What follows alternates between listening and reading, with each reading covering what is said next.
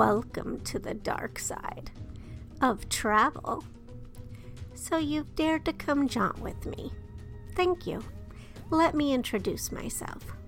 I'm Courtney Maroc, Ambassador of Dark and Paranormal Tourism for Haunt Jaunts, a destination for restless spirits who dig hauntings, true crime, horror, Halloween, and weird days. I'll be your host and guide for this listening adventure. Looks like we've been cleared for takeoff, so buckle up, sit back, and enjoy the ride.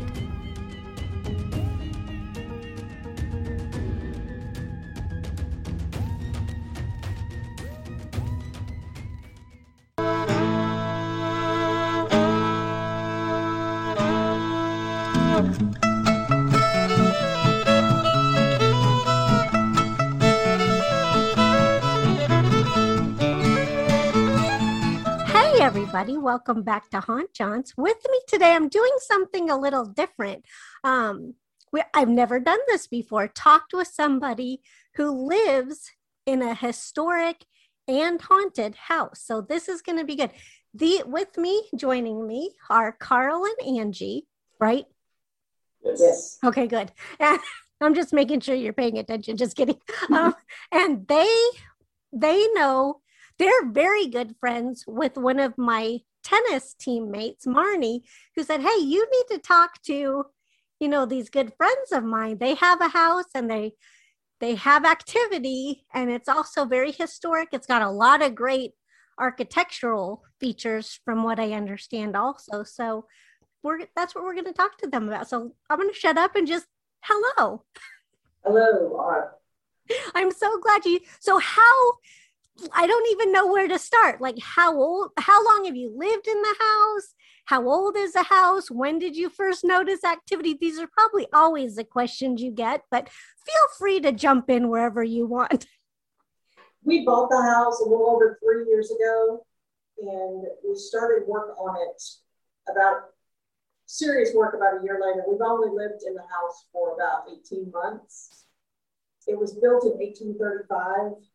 With another section built in 1839 and another section in 1864. And it requires an enormous amount of work. So we live here and we're slowly working our way forward in the restoration. We've still got a lot to go, but we have to take our time because it's in horrible shape. But it does have such an amazing history that we wanted to say that even if it took us 10 years to get it finished. Oh my gosh. We've renovated several houses. Both our fathers were contractors, so we know how to do the renovation. And every house except for one that we built, or that everyone we ever lived in, has been something we renovated, and we had one new one. That was our last one. So we got rid of that one and said we're going to find an older home. Angie wanted antebellum, so this is our first antebellum home. And it's probably the oldest home. It's the worst shaped home. It's the biggest. But it's the biggest home, which we didn't really want per se, but that's just the house we found. So, and it was, it also, his story was huge. So that helped us a lot just to be able to see that, and just knowing it was in such bad shape. We knew we could afford it, especially being in Columbia, Tennessee. It was just a much better deal than if we tried to buy it. We'd owned a house and renovated a house in Franklin, and that would have been out of reach to have bought a house this size for us in Franklin. So it's almost 6,000 square feet. That's why it's taking forever. It's not a house, it's a mansion. Yes. Well, when it was built, there was only a very few houses in Columbia. So that's, if there's going to be this size of a house, it's probably going to be a mayor or a lawyer or somebody that's pretty high up in the community. So we always say we're the poorest and most unknown person that's ever owned the house. So it's a series of folks that have either been the mayor or somebody that's been in charge of the historical society or something like that. Chancery judge. Yeah, judges and archivists. Yeah. One guy started an airline that lived here. We found out that in the room we're sitting in now that we knew some folks that lived here. We had no idea what their history was, but living in this room, the house was broken up into apartments at one time. And when we tore some baseboard off in here as we were restoring this room, we found some Christmas cards that somebody had kind of dropped probably behind their desk. And one of them was actually still in the envelope, like she was trying to go get the address because she didn't have their complete address. They had her name on the inside, and her name was Aileen Queener. And I didn't think anything about that until another friend mentioned that she knew her as Aileen Queener Massey. When she grew up, she was married to Jack Massey, the man who franchised Kentucky Fried Chicken. He's the co-founder of HCA, one of the richest men in Tennessee. And I thought, well, and her family member, modern day family member, was actually renting part of our house as an apartment when we bought it. And so he was living in the house that his grandmother and his great aunts had lived in and had partially owned. The history is all very gray. We've got a lot of facts and a lot of names, but sometimes, the dates are they don't always line up, or who lived here when, or things like that. So there's a lot of that. The house that's 185 years old, you've got a lot of owners, for the most part. You've got a lot of people that have lived here, especially when it's apartments. A lot of people have lived here. Also in this room at one time, Alvin York's grandson lived in this room. His name was Woodrow Wilson York, and he lived in this room where we're sitting. And his brother lived in a different apartment. Lived in the apartment next door of our house. So we do know a lot about the house because the MTSU has an amazing Center for Historic Preservation, and they did a historic structural report on the house for us, where they did a lot of research of everyone that lived here, and every time the house changed hands and things like that. So that helps us a lot to kind of verify some things. And then they talked about the architectural style and all of that kind of stuff. But it stumps them because this house is a very strange house. They were excited to come do the house. Just because of all the history and especially Civil War history. So it was a Union headquarters, and we've heard of generals being in the house, and we've also heard it was a hospital for the Union soldiers. So there's when you say history, there's probably been 2 or 3 former or future presidents in the house, things like that. So a lot of the stories that you hear, you take them with a grain of salt until you find a little bit more proof. And we're continually finding little bits and pieces of proof of who lived here and why and what years. And, again, it's in 3 pieces that 3 different years it was built or added on to. And now in that tradition, we've added on because it's an older house and there was not a kitchen per se that was attached. It would have probably been detached out back. And so we think part of the back section might have even been the kitchen, and they just filled in between the kitchen and the house in 1864. So again, it's all sort of a mystery until we kind of, really start looking at the structure. And even then, it's really difficult to say what part was built when. We know the first 2 sections, but 3 and 4, we don't know the order and exactly what rooms are what. But it's interesting it's always a mystery, and it's always, somebody else telling us how their grandparents lived here, or a friend lived here, or they lived here. People stop all the time and say, "Hey, I lived in the house. I used to live here when I went to school." And it's where I teach, where I work at college. There are people that came here and said, "Yeah, I went to school there, and I was an athlete, and this was athlete's housing." So it's like back in his apartments. We think it was at one time it held 6 apartments. Oh By my the time gosh. we bought it, the apartments had been torn out because a man he'd done that portion of the restoration and then it had stopped. Which was great for us because, Yeah. that was one more thing we didn't have to do, tear out and open up. But, you can see all the leftovers where, he took the walls out, but you can't fix a place across the floor where there was a wall. You can see where that history was. So, and it's fine that everything about the house shows its age or shows a different piece of construction. So it's kind of nice, and we don't try to hide any of that. We just kind of, make it as livable as possible. And that's what we're trying to do. We're trying to make it into a space that is livable, but we're also, our addition, we were painstakingly honest about it, and we made it to match the rest of the house. So we added the kitchen, we added a bathroom upstairs, we added a little bedroom upstairs, and those all have 12-foot ceilings just to match the rest of the house. And they have the same woodwork and, the same type wood flooring, and the windows, we had them built new, but they were made from wood, and they have weights in them just like the old windows in the front. So, but it looks a little different. You can tell it's new, and that's what we wanted. We wanted to be an homage to the old, but not so, we didn't want it to be, we wanted to be livable, but we also wanted to look pretty and to just everybody to walk through it seamlessly and think, oh, this could have been, just the next room, but really, it's a brand new room. So that's kind of where we've been. And we'll be working for a long time to really renovate all of it. We're just trying to get sections done. We moved into a small one-story section we call the apartment. People, when you think of apartments, you don't think of an 1864 as an apartment, but that was the new section. So we lived in that. Now that's our new section. That always cracks me up that our new section is 1864. Yeah. And that turns out was built by the guy that owned it. He was a member of the Confederate Congress. And during the Civil War, he had a plantation just outside of town. And when the Union troops came to town, they burned his plantation. And they had commandeered this house. And they'd already commandeered this house as their officers' quarters. So he came back and said, I want to move back into my house. And they said, no, but if you want to build on an addition, you can live here. Wow. And so that's the 1864. We always say that's got to be the strangest bedfellows, because it was the Confederate congressman and the Union general was living in the same house.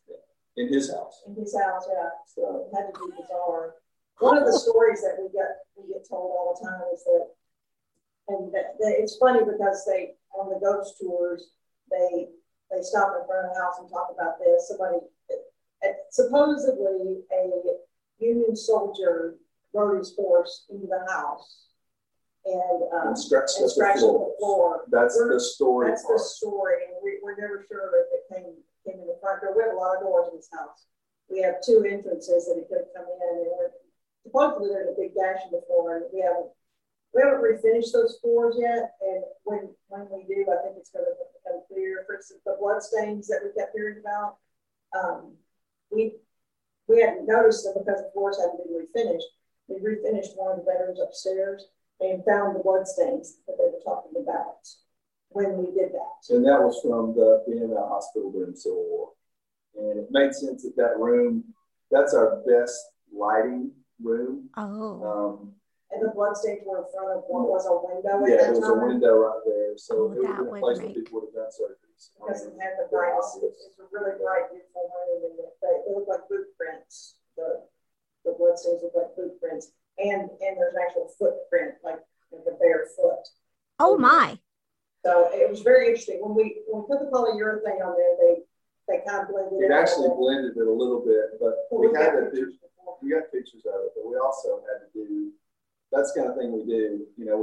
We make it where there's not going to be splinters, and it's got to be where we can live in it. But there's always that edge of we don't want to take too much off of it. So it's kind of a tightrope we walk to renovate it and keep it. We don't want it to look new.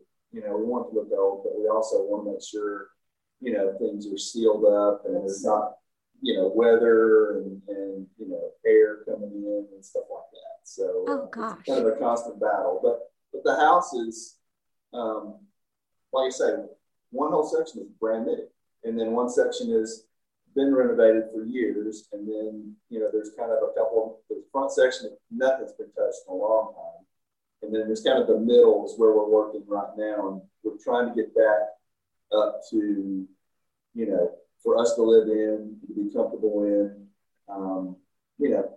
but still look like it would have when it was new. But yet, everything's nice in it with nice electricity and nice plumbing and, a little bit more insulation and things like that. So, but yeah, we're still planning to not finish the front up at least for a while. we found an extra business up front because when we moved in, a friend of ours, filmmaker, screenwriter, he said, people would pay a lot of money to film in this house. He said, because it's got the high ceilings, it's got the history, the look, the feel of a beautiful house that nobody's ever been finished. Wallpaper, plaster with big cracks. And you can see the brick. All the house has got brick interior and exterior walls. So every wall is about 3 bricks thick. So, even inside. So when you walk between 2 rooms, there's a wall that's that thick. Most walls in houses are 2x4. Well, these are almost 12 inches thick. So, which is sturdy and great, and it looks really cool I'm a photographer also, so I can appreciate the beauty and the niceness of seeing brick, but also feeling wallpaper and dust and dirt. I love all that. All the wood's beautiful. The wood's been taken pretty well taken care of as far as not anything done wrong to it. It's just dirty or that kind of thing. So. Was your house the one where Marnie filmed her GoFundMe when she was starting up? Oh my gosh, I commented on the room she filmed that in is the one where the bloodstones were found. Oh my goodness. It's been used since we moved in.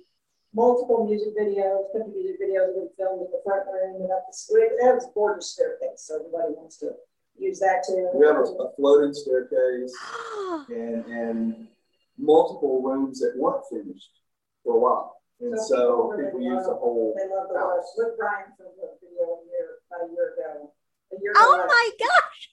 Lee Bryce has filmed a video in here. Lots of more smaller independent artists, and we've had a couple of movies filmed. A couple of horror movies have been filmed in the house. No way! They're mostly like small kind of independent films or short films or whatever, but the crazy basement has been used. Our basement's pretty. It's been used multiple times. It's fairly unique. It's finished as in somebody went in and poured concrete, so it's like not just dirt and terrible, scary, but yet there are sections of it that are actually hand dug, with a pick out of dirt. And for a while there was no HVAC, so it looked like it probably looked when they first built it. The first story roll the house had was they used the basement. They made it look like a Jew was hiding in the basement during World War II from the Nazis, and so they made it look like this was the basement of a Nazi's house because they made it look like a 1940s basement. They put in a little wine cellar looking thing and added windows. It was amazing, and the film was really neat. It was just a little short film. Yeah, and they shot the upstairs section in another house, and the exterior in another house, but they wanted ours because it didn't have HVAC and it didn't have a lot of plumbing and electrical running throughout. Oh, so they would have to hide or whatever. Realistic. So that's always cool. And then, like I say, the front, we're just going to leave that for at least the near future, because it is nice to just have people come in and shoot, and we don't have to spend the money to renovate it and the time to renovate it right now. And it's a moneymaker for us. And eventually, we've talked maybe a B&B, maybe some kind of small event space, not anything massive, but we could do some smaller events and things like that. So, and if we do that, then it'll be a different kind of moneymaker. But, we didn't need the room because we're fairly recent empty nesters. Our youngest kid's second year in college, so we're on our own. At one point, it would have been great because there was 6 of us, 4 kids and us. And so this house would have been just about right size-wise, but now we don't need the size so much. But now that, we've got the house and we'll use it for something. We just, right now we're using some of the most historic rooms as a storage space because we have to move into the house and we're trying to renovate, so we can't have. That's your bedroom is a giant storage space. Yeah. It's in a space that was probably evolving when the house was built upstairs. So this house is ridiculous. It is ridiculous, but it's really fun for us it's an ongoing adventure, and everybody is wildly interested in it because it's so different. Yeah. And it does have so much history. I think Andrew Johnson lived in a cabin here in the 17. We found the remains of that cabin when we tore off that addition. Oh, wow. They had a brick floor and all this stuff. And his historic site in East Tennessee came and documented it and said this is the first instance they've had where they could actually document that story really did happen. He ran away from home and worked as a tailor for 3 years at the bottom of the hill, and this was proof of the structure that was there. And you can see in our kitchen the outline of the cabin, because the cabin was here and they built our house up against the cabin. So what's now the kitchen, which was nothing actually, it was just that little section tore off. Now it's a kitchen, but you can see on the wall the shape of the cabin that they built up against it. So we left that exposed. Yeah, so you can see it. Oh my God. And when you said that the MTSU people came and said something about it was a mystery even to them, just the architectural style and what came first, and because this house is so different, they've never been able to find a similar house. Usually, because it's federal style. Okay. Built in 1835, but around the 1840s, they did some things to jazz it up in the Italianate style. That we've got 4 porches, and 3 of them are in the Italianate style. Really, really decorative. Oh. We have a Facebook page. If you look up Looney Jones house on the Facebook page, you can see a lot of pictures of it. Okay. Wait, what's that called again? We've also got a blog. It's probably got both of them. But everything that we do, social media, is Looney, Looney, Jones house. So Looney Jones house on Facebook, Instagram, and then we do a blog that's looneyjoneshouse.wordpress.com. Okay. And the blog is basically, we have so many people that are friends of ours from over the years that have known we've renovated. We're excited that we got the house. So instead of having to tell each one of them the same story 100 times, just point them. Anytime something happens, we just put a blog about it. So we've got the blog is a combination of something historical about the house or something about our family. That's we were moving something and I fell through the floor. Just funny stuff. Or the one that's a little bit more popular now is who's filming in the house. Things like that. Like when the artist video comes out, they'll write a blog about it, show behind the scenes pictures and things like that of what was happening. And we have to not show that and not say too much about it just because of the confidentiality until it comes out. So a lot of times somebody might shoot something this weekend, but it might be 2 months before it releases. We're waiting on one. And then somebody shot here about 4 weeks ago. 4 weeks ago. So they're probably another week or 2 before they come out. We cannot wait. But we can't say who it is. It's not like the biggest thing in the world, but it's really fun because for me, the photography is great because I get to shoot behind the scenes stuff and I get to shoot sometimes pretty famous people in the house or, even us meeting famous people. It's kind of cool. But, you never know when one of these artists might be the famous person in a year or 2, that kind of thing. I enjoy seeing the house used in various and sundry ways. And I especially love seeing my house look so beautiful. Most people that walk into it are just overwhelmed by the sheer volume of work that's necessary. But the 2 of us we're both artists, and we both saw the potential because we had 4 old houses before. We walked in and it didn't scare us a bit, but everyone else was terrified. The house had been on the market for a very long time, and the previous owners, the ones that owned it from like 1900 to 1995, they attempted to have it torn down because it was in bad shape and they wanted it torn down. I was just reading that section that I was looking through some stuff so I could tell you about it. And in 95, the fire marshal and code said it needed to be torn down because it wasn't structurally sound, which is not true. We had a structural engineer check the house, and he said it is solid as a rock because it's all brick. I mean, there's more bricks than you've ever seen. And the man that built that house was a master carpenter. He built every fancy house in Murray County. Some of the biggest houses that everybody could rattle and snap and rip the villas and really, really big houses. So we knew he knew what he was doing. And he did a magnificent job. Our carpenters would just wander around the house and just about cry. Oh my gosh. The way it was constructed and the way things were put together. Yeah, we try to find subcontractors. We decided we were trying to find someone that would just do everything, a contractor, and say, here, renovate the whole house. But it came down to, for us, we were really trying to find people that cared about the history and didn't want to just go in and get everything and start over and make it all new and make it, perfect. So we ended up being the general contractors ourselves.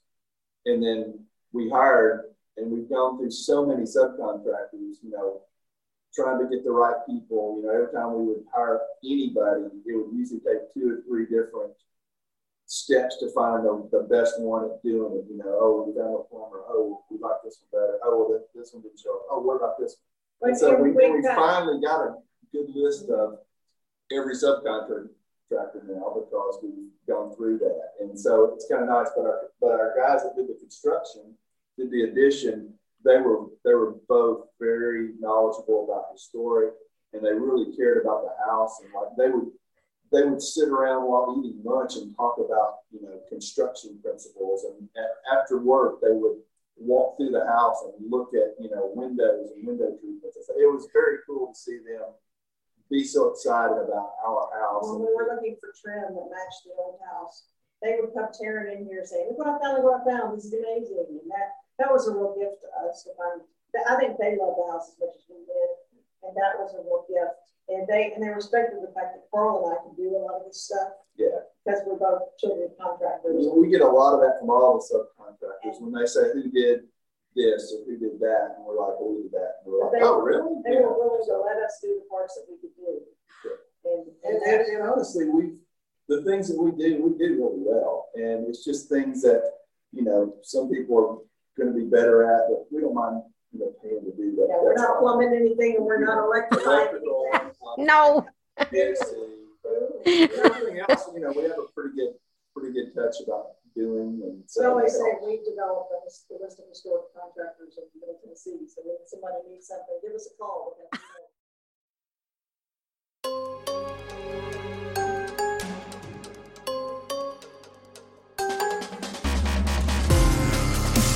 A lot of people do it where they take and they'll tear everything out. That's their first step, and then they'll redo one part of it and do all the plaster, or do all the electric, do all the plumbing. And we're more about, let's do this one room, and then get that finished, and then we'll go do the next room and get that finished. And so that way, it's more of a manageable thing. Because if we had torn everything out and started back, it would have taken us forever. And then it would cost us 10 times so much to do all that. So as it is, we move from room to room, and then we get a finished room out of it, not too far into the process. So it's nice to be able to go, oh.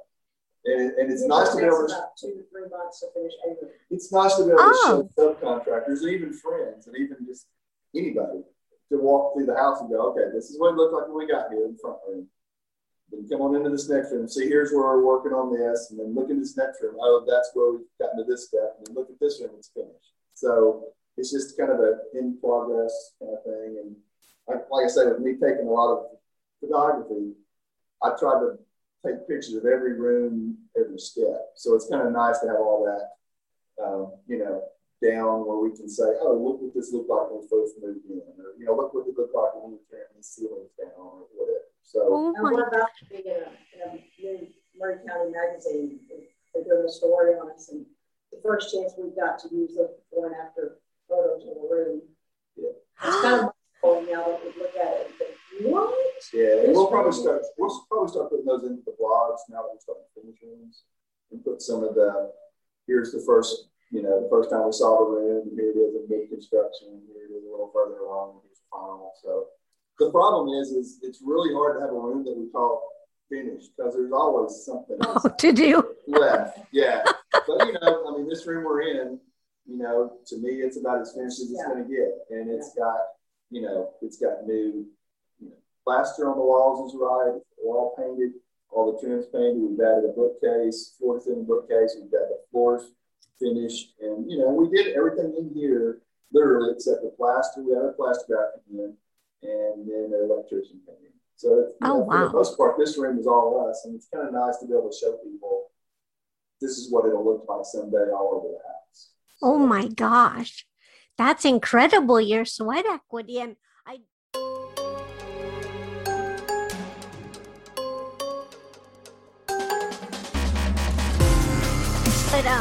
I just wondered if you had, what was the parent, like how did you know when you bought it that it had rumors of being haunted, or did you? It has, there have been newspaper articles written about the house, and the header is always that a ghost inhabits this house. And we used to joke when we were looking at buying it. Carl kept saying, if somebody's died in there, I can't live there. I'm buddy. It's 185 years old. Somebody's died here. There's not a chance. We do know that the first owner, his wife died, and I believe in childbirth. Oh. David Looney was his name. That's why we call him the Looney Jones house. Oh. His wife died in childbirth, and that's why he left the house, supposedly. And he sold the house with it. It's only 4 years after it was built. And so we're not sure. But he only built a section of the house, to be fair. So it's only the front section, which is upstairs and downstairs, basically 2 big rooms. But that's what started the house, and that was the original house. And so we figured his name would become first, and since we're the latest owners, and we live in Jones for us. But we know she died in the house, and we know that it was used during the Civil War as a hospital and headquarters. What we've seen, that supposedly there's a woman that walks around in the house. I have never seen her. I've seen something out of the corner of my eye walking into the dining room. We're convinced the dining room and the room directly above it are the source of everything that's going on. Supposedly there's a tunnel from this house to the river. If it's true or not. Yeah, the river's only maybe a mile away. Yeah, and the tunnel. The Duck River. If we believe the Yorks that lived here at the time, they had said that the tunnel went through that dining room out. So we don't know if that's connected to it. And we don't know what the tunnel was for. It's just like when they said the guy rode in on a horse. That probably happened, but there's about 5 versions of why he rode it. So we don't know why. Yeah, there's too much about it. I don't know. But with the tunnel, it was, the only thing we've heard is, it was slaves, to move slaves. So we're thinking, well, that could go one of 2 ways. It could either be Underground Railroad helping slaves get out, or it could be somebody bringing slaves in. So I don't know. It's one of those things we've tried to look up the history, and we have. Angie's done a lot of research, but MTSU's done a lot of research. Our son Ben, he's huge into researching that kind of stuff, and he finds his articles all the time. He finds his like city plots of what the house looked like, not the physical outside, but like the land. Oh, maps. And he'll find maps every so often, and you can kind of see which sections were here on the house and things like that. So that helps, but it also helps to know, like census and things like that. And in the census, it might say there were so many, slaves that lived here or something like that. So we're really interested in maybe trying to find out if we could ever find out, some names or, the history of, who and why, and, that kind of stuff. Because, we think that's very important that everybody that lived in the house, we need to know who it was. So, Did you know that MTSU found a story from a newspaper article that there was a lady that lived here after the Civil War. Her name was Sue Dunnington. She was a widow, and her mother owned the house. Had owned the house before, and had left the house to her and her other son, and so she was able to stay here and live here. And we know she lived in what we call the green room upstairs, which is directly above the dining room. And that she had the finest room in the house. She had the only bathroom in the house. And that is the only bathroom in the house. Yeah, there was only one bathroom. In 1900, that's at that time. And they said she would come down every day, completely dressed for breakfast, like in her full sleeves, and she was completely put together when she would come down the steps. And anything that we have heard it's always been in that room. That's also the room with the bloodstain. So that room is a party room there. But our children at one time, the addition backs up to that room upstairs. And yeah, the green room that she's talking about, there was one of the windows in the room, and it was a really bright room. So the sun comes in on two sides most of the day. Mm. So it's the brightest, nicest room in the house, in my opinion, as far as photography. They said she lived in the nicest room. And she really lived in the nicest room. So it had a bathroom, had a bathtub, which is amazing for back then. It's a hilarious bathtub. Yes, it's a tiny little bathtub, which would be perfect for a lady. But we opened up one of the windows to make a doorway into our addition. So upstairs, you come in through that bedroom, you get to the addition. Downstairs, you come in through the dining room. And our children, the first Christmas we had here, we did not have a kitchen. The addition was in progress, and they all came up from college, and we had a little storage room up there that was part of the addition. They decided they were going to turn that into the kid cave, and that's where they were all going to sleep. Even though they're all, adults basically. And we just threw down air mattresses and stuff in that little storage room, and they were sleeping in there. And one night they said that it was after everybody had gone to bed. The next morning they said, "Hey, Dad, why were you walking around up there?" And he said, "I was out cold. I don't know how late you think I stayed up." But someone walked out of the room, or the green room, and no, they came up the steps. Yeah. They heard them come all the way up the steps and stop directly in front of the door to the storage room. And none of them would open the door to the storage room and see what was out there. They were all too scared. Well, it wasn't the door at that point, it was just a curtain. So. Yeah, that's right, it was just a curtain. And so they were all too afraid to open that. And the kids constantly say that they're the ones that sleep up there for the most part, that they hear people walking around all the time. Our daughters slept in that room over the summer. And none of them, it's really funny because none of them will sleep up there by themselves because they're convinced. I don't know what they think they're going to do if they repair. And like our son, in the addition, a really small little bedroom up there. And our son was sleeping in there I guess it was over Christmas. One of our sons was sleeping up there. And the next morning he said, "Hey, what was all the screaming about?" I said, "I don't know what you're talking about." He said, "Somebody was screaming in there." And I said, "Well, what did you do?" He said, "I just locked the door." Again, if it's a ghost buddy, they're coming through the door. I think he thought maybe we were having an argument or something downstairs. This house, you can hear. I mean, it's as much insulation as we put. You can pretty much hear throughout the house off and on. If there's somebody upstairs, you can hear them walking. Or if there's somebody even a room over, you can hear them. There's a lot of echoey stuff. And I'll be the first to say, Angie's way more open to all the stuff that happens in the house. And she grew up in a house that had some activity, in their opinion. So I never did. I never have. And I'm not saying any of it's not possible. I'm just not. It doesn't, until I see something and feel it, I'm just going to go, that's fine. It could be, but I don't believe it until I see it. And so I'm more skeptical and, again, not against it, but I think she's just more open to it. And I think the kids are definitely, it's an old house, so they're nervous about it. Sleep up there. And they sleep up there. They sleep up there. But yet, you would never sleep up there. I've never slept up there, but honestly, we renovated this house for a year and a half before we ever moved in. And I was down here a lot at night and dark and walking around with no lights in the house and me with maybe a phone light, but maybe not, moving stuff around all the rooms. And I've never had any issues ever. You really never have. you know, nothing scary, nothing making noises. The only thing you know, in my mind, there's always well, it could have been something else. You know, that's kind of my thing. And again, I'm not saying they're not right. I'm just saying that makes me feel better about not being super happy about it. There's something out there that's going to scare me. But at Christmas time, we have twins. They're 20. They're in college. They're two different colleges. And one had already gone back to school. And so it was just Sarah here. And every night she would start sleeping up in the green room. And every morning I'd come down and she was on the couch. Oh, no. Why are you on the couch? She said, something's going on up there.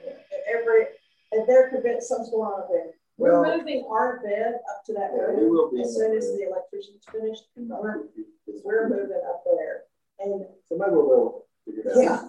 The biggest thing for me is most of the things that they were hearing, I could find some kind of explanation for. Okay. You know, like I told you, we put windows that we had built, you know, and they're wooden windows. And so they're different from a modern window. So when the wind blows, the windows rattle. And to me, it could be, oh, well, you know, that could be somebody, sound like somebody walking, you know, bump, bump, bump, you know, to me. Okay. But again, they're all of that mindset of they're more apt to say, oh, it's something else because it's an old house and it's haunted and whatever. And I'm more like, okay, until I see it, I'm not going to say that. But, you know, I definitely. He's the total skeptic in the house. The rest of us have all just accepted it. But I do believe, each one of them have heard something and you know, I know there's something that's doing some of that. Whether or not it's literally squirrels or the wind or whatever. And he'll go, oh, it's just somebody outside. You know, I will hear music occasionally. And he'll go, oh, that's somebody driving by with there. And honestly, where her office is, we're in her office right now, she's sitting by a window and you can hear people talking on the street and we're 50, 60 feet from the street. So it is possible for some of that. But we've also heard people, the ones that I tend to hear and put a little more stock into thinking, well, okay, I guess it probably is something, is people that used to live here. You know, and there'd be somebody that said, oh, yeah, have y'all heard the baby crying? And I'm going, yeah, that's supposedly the room that we're about to have plastered and electrified and everything. We're directly above us. The folks that lived here, the people that eventually, the lady that eventually married the richest man in Tennessee, her niece came by and was telling us that they always talked about a baby crying in that room. And we do know that the people that lived here for the longest time were Flemings. They bought the house in 1854 and they lived here until the early 20th century. They only had 3 children out of 12 make it to adulthood. Oh, wow. So we know there was a lot of. And there were 3 married 3 times. And one outlived him, but the other 2 passed away. So, wow. And I don't know, I just know the NGSU report mentions the fact that a lot of children died in this house because of infant mortality rates then. But they were talking about how incredibly unlucky the Flemings were. That like they literally 3 wives, 12 children, I believe, and only 3 made it to adulthood, which is appalling. So we know there's a lot of, you know, unhappiness around the house and things like that. So you know, we know there's drama around that. Yeah, there's a lot of stuff that could have happened, especially to me. I would think that if there was going to be a case of anything, you know, haunting or anything like that, I would think the Civil War time would be where they had people, you know, having surgeries or you know, dying from all their wounds. That would make a sense. This house was used after battles. After they had done the triage at the battlefield, like the Battle of Franklin, of the soldiers that were in the Battle of Franklin and were injured, severely injured, they would bring them down here to recuperate. Oh. Finish, because the Union occupied Columbia for most of the war. So they would bring soldiers who were injured elsewhere here to finish their treatment once they could travel and things like that. So there's a house just up the street that's known as a doctor's house. So there was a doctor that was literally within 1 house or 2 houses. And it's an older house than this. Yeah. And it's supposedly the most haunted house in Columbia. So, you know, it's one of those things, I guess, if you're open to stuff, you can probably hear it. And maybe more in tune. And if you're not, maybe gracefully, I'm not having to hear that and making me, the nervous wreck. But I mean, the guy that lived in the section that we call the apartment, again, he was one of the grandnephews of the lady that lived here. He lived here for a year, and he said, "I've never seen anything, and I've not heard." So that was, for me, that was good, because I didn't want to hear and see all this stuff. But, again, I think if you were someone that thought, oh, I'm sure it's haunted, and I'm just going to sit here and listen, I'm sure there are things that you would hear. And I mean, honestly, if you walk right now, I could walk out into the hallway and walk up the steps and walk back down, and there's probably some plaster would fall, just because you shake enough and stuff falls. So I know there's reasons for it, but I mean, if I wanted to be, dramatic, I could say, well, every time I go out there, somebody's throwing plaster at me. It's one of those kind of Okay, I see what you're saying. This fireplace that we're sitting in front of, right after we bought the house, but 2 days after we bought it, after we closed on it, we had an open house for all of our friends to show just what a mess we've just purchased. In this room, we were going to do a before and after. Yeah. And the before was going to be wear your dirty clothes. We're going to have coffee and donuts. And then that magic day in 5 years or whenever it is, when everything's perfect, we're going to have like a cotillion with a orchestra, and you get dressed up in your tux, and it's before and after. So we were showing everybody everything. So I was sitting there the morning of the open house, and here this room, and I was sweeping. It's so dusty. This room was in horrific shape at the time, and it was so dusty. And I swept around this fireplace, and a chunk of newspaper fell out. Because they stuff newspapers everywhere and different things. I hadn't touched the newspaper, but the newspaper just fell out. And so I opened it up, and it was from December 17th, 1967. And the day that I was sweeping was December 17th, 2017. 50 years today. And it was the funny papers. That's what I thought was really funny. It was the comics. And it looked like they'd been stuffed up there yesterday because they were so bright. It was from the National Banner from that day. And I said, that. I'm like, okay, hi. We're here. Because that was just too weird of a coincidence. It was 50 years to the day that I'm sweeping. It was like a hello. Oh. I mean, I am fascinated by that stuff. I feel like this house has so many stories. It's just full of stories.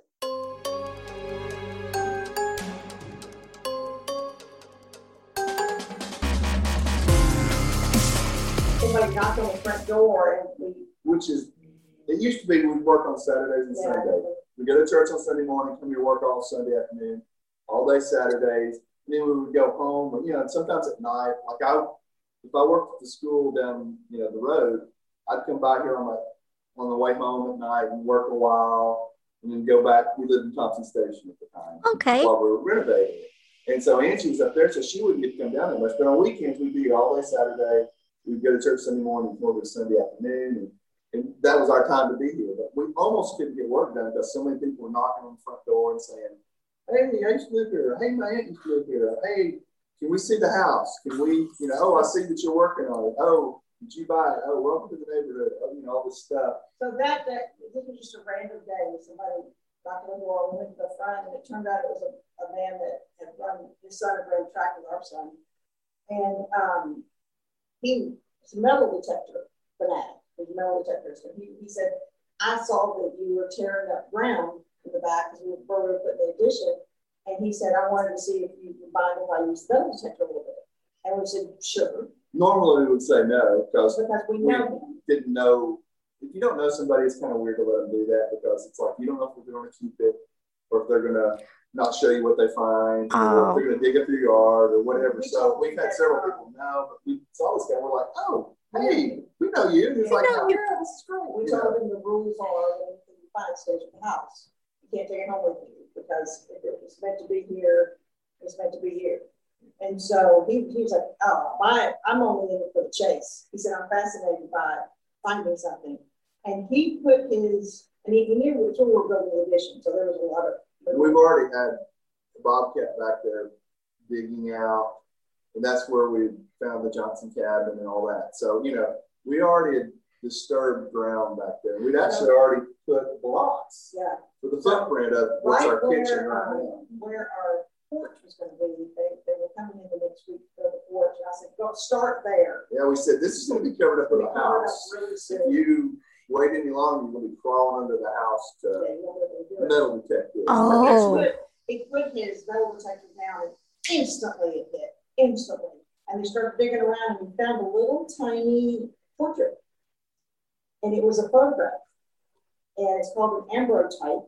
And the reason the metal detector went off is because it is printed in silver and glass. Oh, wow. Put a little piece of black felt on the back so that you could see the image. It was actually a reverse image. Yeah, and it was a lady wearing all of her jewelry, every piece of jewelry she had. And we knew that I started looking around and trying to figure out what it was. And ambrotypes were only used between 1850 and 1860. And so we were able to narrow it down to that 10-year period. And MTSU, I sent them a note and I said, hey, we go to town this weekend because this was crazy. And they started looking into it and they looked at all the different women that had lived in the house during those years. And this woman did not fit any of those. And as far as age. As far as the appropriate age. Right. And so they said, I would put money on the fact that that belonged to a Civil War soldier who was stationed in the house. And this, because it's tiny. I mean, it's little, it's probably about the size of a locker. It's about like a locket that somebody would have, you know, given their sweetheart or their husband or whatever to take the battle or whatever. And so we, they said, they think it was most likely belonging to one of the soldiers that was stationed in the house as a thing that she gave away and he probably dropped it. I mean, and it was, found it instantly. Yeah, but we had a backhoe and a bobcat all over there. And it didn't crack it. Would have cracked it or broken it. Oh my gosh. But I love that you're a photographer and it was a photo. I mean, it was something to do with that. That's really cool. That was just amazing that we found it. And Channel 5 actually came out here and did a story about it because they had the dual story of cool historic house, but then the metal detector got found this and it was so old. So he's come back a couple times and he found something every time. Here and there. He found a little bell one time. He found a giant like iron finial that we don't know if it was a construction plumb bob or if it was finial on a fence or something. And then,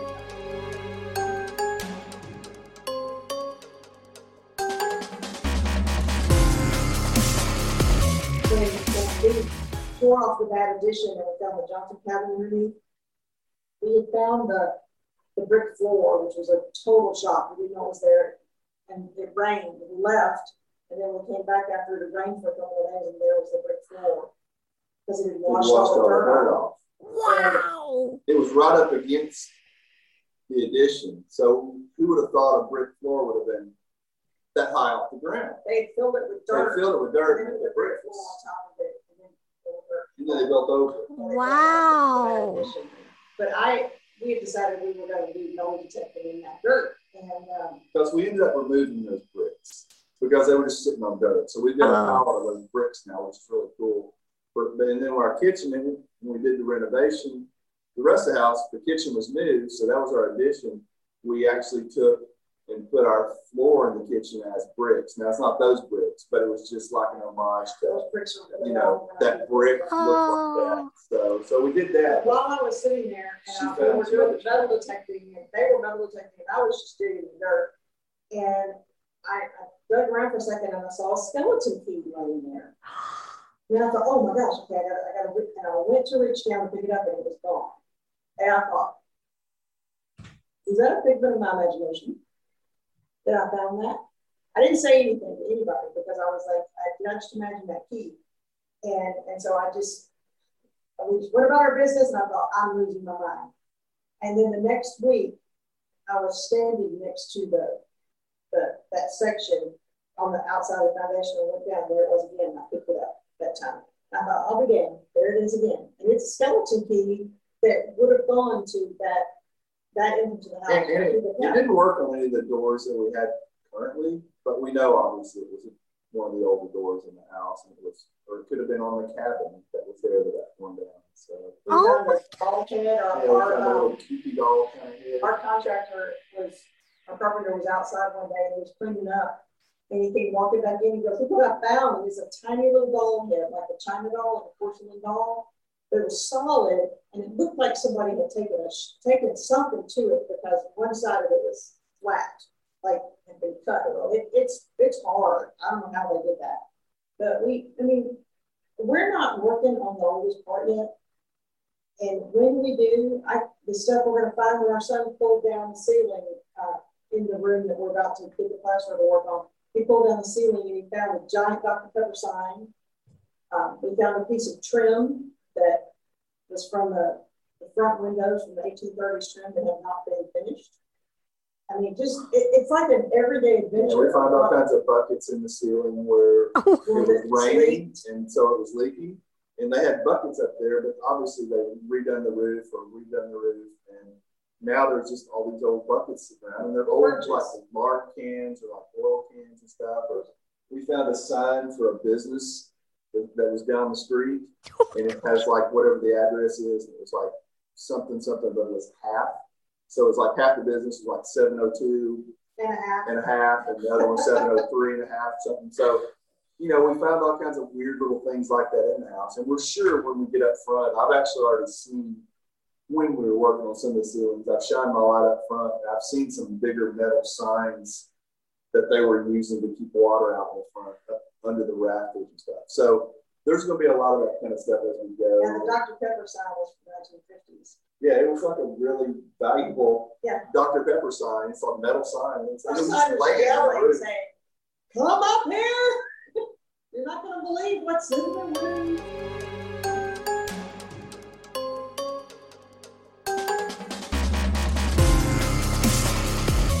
And we've been really lucky, speaking about the kids. Yes, both of our dads were contractors, and we knew how to do all this stuff, but we've also taught our kids how to do all that kind of stuff. And so now, they're all, at that great age where, they're young and strong, and they're very willing to learn how to do stuff. So they're the ones that are, they're crawling up and knocking ceilings down instead of me having to do it, or they're putting floors in, or they're helping, our daughters are really good at doing really hard hand done things. They hand finish floors with me, or they'll hand finish, they'll build things with me, which is great. And then the boys are here they'll do all the heavy lifting and all the, knocking stuff down and, tearing stuff up and moving bricks and picking things up. So for us, it's a huge family business. And they really love the house, which is kind of funny to me, because we were thinking we moved out of the house that they lived in most of their life, and they were going to be mad at us because we've got this old house now, and it's a lot of work. And it turns out, they're all talking about, what they're going to do with the house, after we're gone. So they're going to keep it. They want to keep the house. And it's like, in my mind, I was thinking, they're going to want to sell this and have the money, and whatever. But they were like, no, this is our family home. And, whether or not they'll ever all live here, that's the only thing. But, maybe one of them will. Or maybe, they'll turn it into a bed and breakfast and just keep it as, the house. But to us, it was really nice to hear and feel them seeing our love of the preservation and doing it the right way and keeping it, the history alive and keeping the, everything about the house they love, which.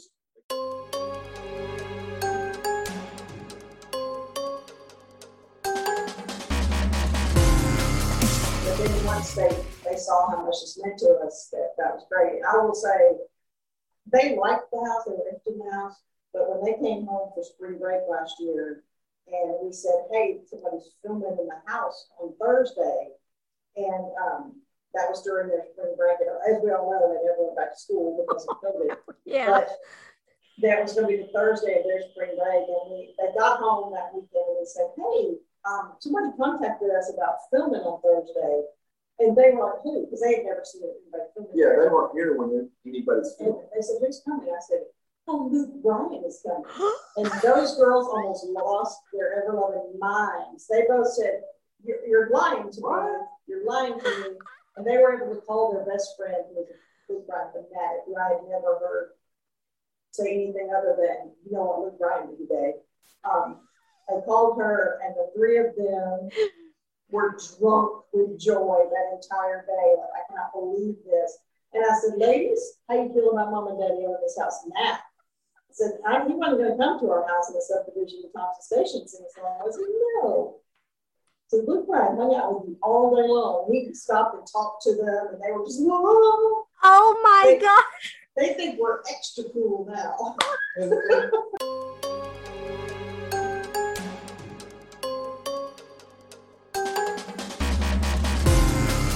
Didn't you mention, all of our friends and even people that are just people that just wander through, if we know, or even people who just want to see the house. In my mind, I always thought all those people are going to think, oh, this house is in terrible shape and y'all are crazy. That's what in my mind, I sort of pictured and I sort of built up. But just about to the person, it's always been, wow, this house is in really bad shape, but it's so cool. Every one of them thinks it's so cool. Now, every one of them also thinks, I'm glad I didn't buy this. Y'all bought it. That is the way I thought it was going to be. But there is this built-in factor of, this is like the coolest house I've ever been in. That kind of thing. And even with, fairly big stars going, man, this is a really cool old house. And, oh, the history of this house, there's been presidents here. And, there'll be like a behind the scenes of some of the videos, and you'll get a star saying, yeah, I'm in a house today that there was a couple presidents in. It's so cool. I'm just going, that's my house. It's really cool to hear them being excited, or even some of these people that maybe aren't the superstars, but they're definitely, in the industry and, could be somebody someday, that kind of mid-level star. A lot of them, they'll be calling me, or their management will call and say, yeah, so-and-so loves your house. And they really want to share. A really big kick out of it. It's nice to hear that. When people would come and look at the house and go, yeah, I looked at this house, I thought about buying it. Yeah. But I was too afraid of it. We get a lot of people that looked at this house. We were actually competing at one point with Cheryl Crow because she wanted this house, but she wanted it restored first. Yeah. Because she was afraid of it too. And I get a big kick out of the fact that she bought 2 buildings in downtown Columbia and has had those restored. And everything she wanted this house to live in, because she loves Columbia, and it's just that kind of house. But I said, I'm competing with everybody for this house, and we really were. I mean, it had been on the market forever, but everybody. I'm sure there were deals that fell through, and there was so many people that looked at it, wanted it, and then I think a lot of people went and said, hey, Mr. Contractor, how much would you charge to renovate this house? And they told them $1 million, and they said, oh, I can't do that, that kind of thing. And for us, it was more, we could get into this house pretty cheap and then renovate it and, slow. I mean, and cheap is relative, but, we could definitely do it less expensive than a lot of people. And then, again, we don't have to have it all finished in the first week or the first year or the first 5 years,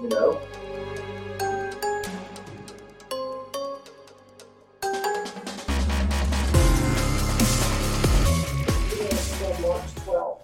And, that's the day when they shut everything down. It's March 12th. So we found out about halfway through the video shoot the world was shutting down.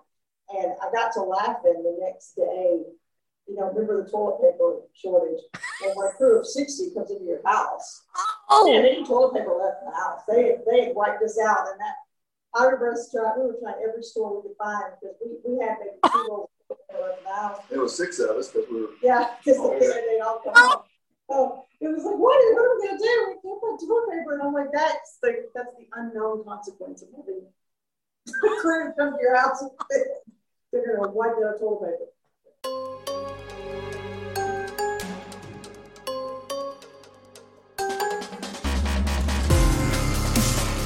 All right, well, let's get back to your night too. Yeah, you too. Well, thank you both, Angie and Carl, and have a great evening. Thank you.